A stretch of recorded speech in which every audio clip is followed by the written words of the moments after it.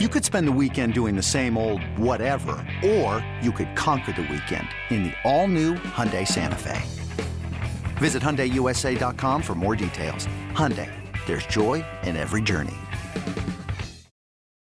It's only a kick, a jump, a block. It's only a serve. It's only a tackle, a run. It's only for the fans. After all, it's only pressure. You got this. Adidas. No one gives you fatties like Skippy and Bish. Show me the money. Let's get it rolling. BetQL, picking fatties. Hey, what's up, D-Gens? Welcome back. BetQL, picking fatties, sports betting podcast. Jason Bishop, your man Bish. Skippy is not with us today, under the weather, so he'll be back on Saturday. But my man DB, Dylan Burns, our producer extraordinaire, filling in like he does always. What's up, DB? How you doing up there in Freehold? Yeah, can't complain, man. Can't complain. The hurricane's kind of on its way out here. Sky's going to open up soon. Might be able to get some golf in at the end of this week. So things are looking up. Yep. It's beautiful here, man. It rained for about 6 straight days. It was cold. It was in the 50s. Now today, perfect. It's going to be 75 today and tomorrow, and then in the 60s this weekend, but great fall weather, football weather, and baseball weather, and we'll get into that too. So let's get into it. First of all, the Thursday night game is, of course, Indy and Denver at Denver. Your current number here I'm looking at is Denver laying a field goal, minus 175 on the money line. 42 is your total. Coming back, the Colts are plus 155 on the money line. But, of course, the big story in this game is Jonathan Taylor will be out. And that kills them. That kills their offense because now they're more one-dimensional with Matt Ryan as opposed to having a really good balance with Jonathan Taylor. And, you know, Jonathan Taylor wasn't having a great year. He had a great week 1 where he had put up some big numbers, but the last 3 weeks have been just okay. Yeah. So now it's all about Matt Ryan, and it's about, you know, throwing to Michael Pittman, and Nyheim Hines will have to obviously play a big role, possibly Phillip Lindsay. So how are you feeling about this game? Yeah, so initially just the matchup itself, I'm thinking kind of like rolling my eyes just based on the start that these two teams have gotten off to. And then again with the Jonathan Taylor injury, like you just mentioned, I mean, fantasy owners and Jonathan Taylor backers week to week, whoever's betting on his props, I mean, you got to be kicking yourself through 4 weeks of the season. And then we were talking about it a little bit before we came on here, Bish. I mean, who do you trust less, Nyheim Hines or Phillip Lindsay right now? And then you got Matt Ryan, who's going to have to drop back probably 35, 40 times to give the Colts a real shot. And the man is a statue at this point. So it's difficult to envision the Colts putting a lot of points on the board tonight, which means that Colts defense is going to be on the field a whole lot. So if there was ever a spot for the Broncos to get right on offense, I think tonight is a great opportunity for that. So I'm eyeing Denver overs on the offensive side of the board. Yeah. We didn't mention Javonte Williams, his season-ended injury too. So now Melvin Gordon is the guy. Latavius Murray, they signed him away from the Saints. So I just think both running games are going to be ugly.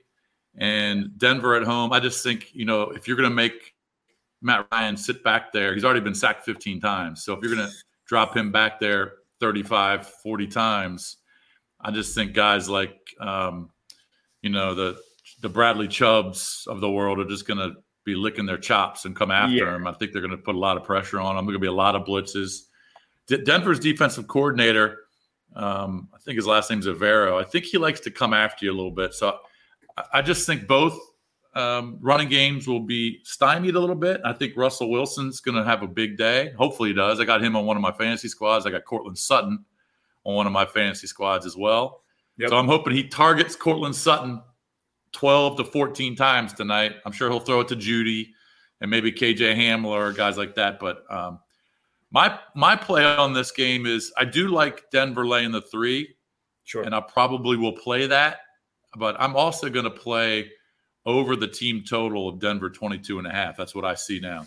So But I think they'll get to 23 points.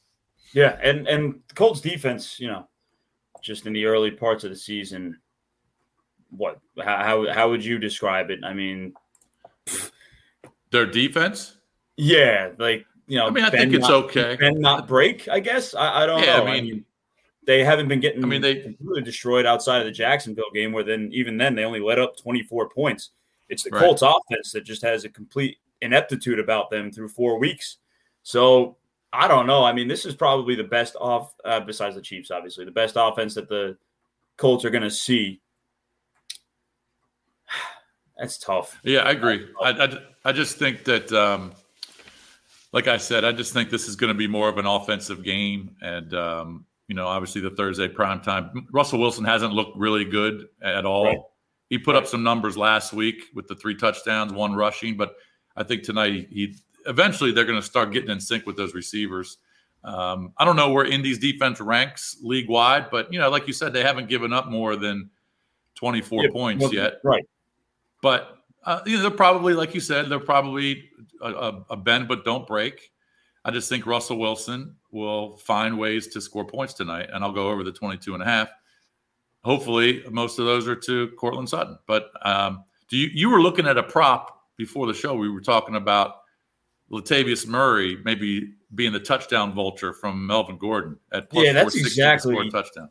That's exactly what I was looking at. So we were just talking about the backfields and who's available and things like that. And I'm seeing Latavius Murray sitting there at plus 460 to score a touchdown. I think there's tremendous value on that, especially, God forbid, I got him on some of my fantasy squads. If Melvin Gordon fumbles again, or if they even get close to the goal line, do you stick with the guy, who's been on the roster? Or do you not even at what point do you stop trusting the guy to hang on to the football?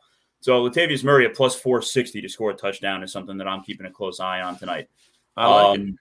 Yeah, I just think it makes sense. I can just see it happening. What's the prop number on Nyheim Hines to score a touchdown? Do you see that in plus front of you? 195 for Nyheim Hines. I like that too. I like that too. Yep. Yeah. Because if he's going to be throwing anybody out of the backfield, it's obviously going to be Hines. And Agreed. I just think he's going to throw the ball a bunch. Look, Ryan threw for 356 yards. Yeah. In the Tennessee loss. He threw for 352 in week 1 against Houston, which ended up being a tie. Right. So I see that kind of a similar number. I think he'll be up in the 40 to 45 attempts and probably get to that 300 number. So I like both of those. Outside of the big names on both sides of the ball, both offenses here, I mean, past like Jerry Jeudy, there's some pretty decent numbers out there for touchdown scorers tonight. So, I don't know. Matt Ryan loves his tight ends in the red zone. Mo Alley Cox is sitting there at plus 430 to score a touchdown. That's another number that I really like that I'm looking at. Russell Wilson, if you think he's going to take off and run again, plus 650. Denver's defense, plus 800.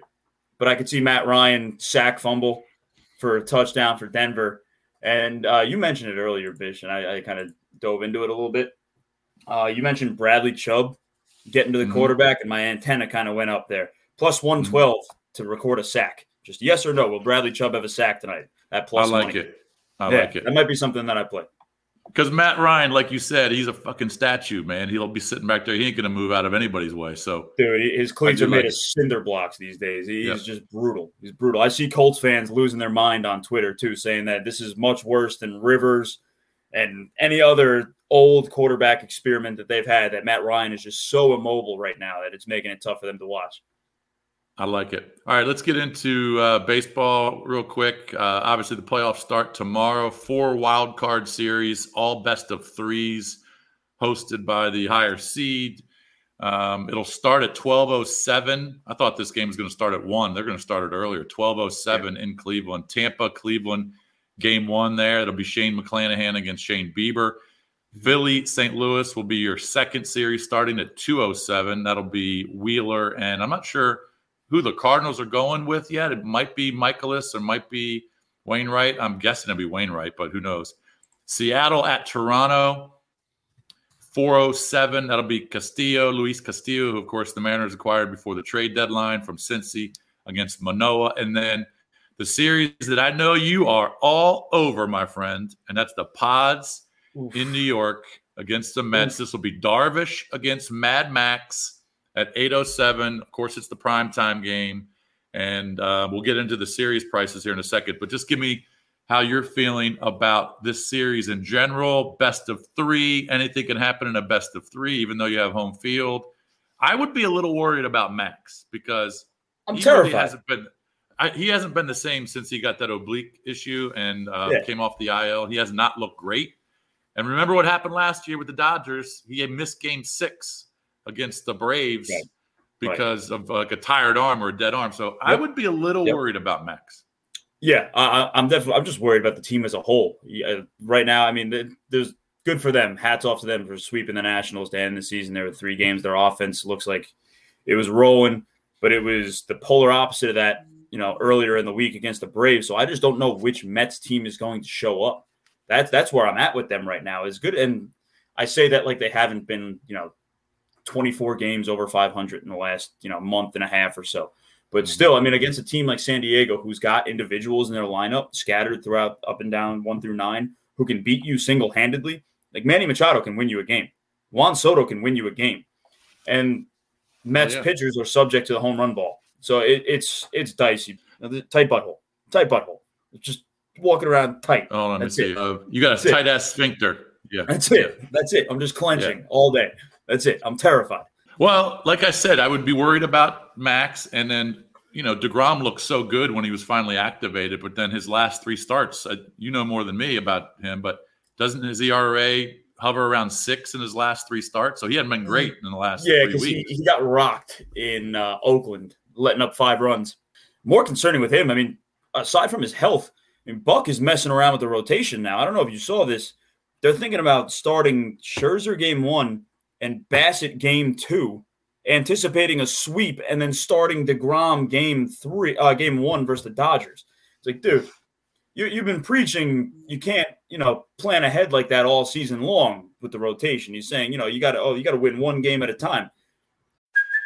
Hey, it's Kaylee Cuoco for Priceline. Ready to go to your happy place for a happy price? Well, why didn't you say so? Just download the Priceline app right now and save up to 60% on hotels. So whether it's Cousin Kevin's Kazoo Concert in Kansas City, go Kevin, or Becky's Bachelorette Bash in Bermuda, you never have to miss a trip ever again. So download the Priceline app today. Your savings are waiting. Go to your happy place for a happy price. Go to your happy price, Priceline. Another day is here, and you're ready for it. What to wear? Check. Breakfast, lunch, and dinner? Check. Planning for what's next and how to save for it? That's where Bank of America can help. For your financial to-dos, Bank of America has experts ready to help get you closer to your goals. Get started at one of our local financial centers or 24/7 in our mobile banking app. Find a location near you at bankofamerica.com/talktous. What would you like the power to do? Mobile banking requires downloading the app and is only available for select devices. Message and data rates may apply. Bank of America NA, member FDIC. Yeah.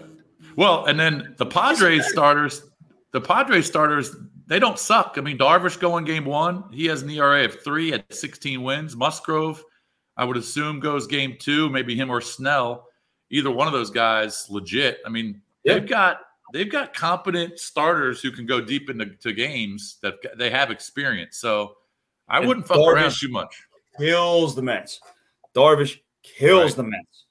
And not for nothing, I mean, the Padres kicked the Mets' ass earlier this season. So it's a toss-up more than I don't know what the general consensus is, because honestly, I'm a little underwater as far as my fandom and how I'm able to perceive this matchup.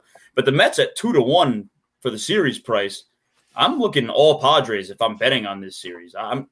That's really the one look that I can give.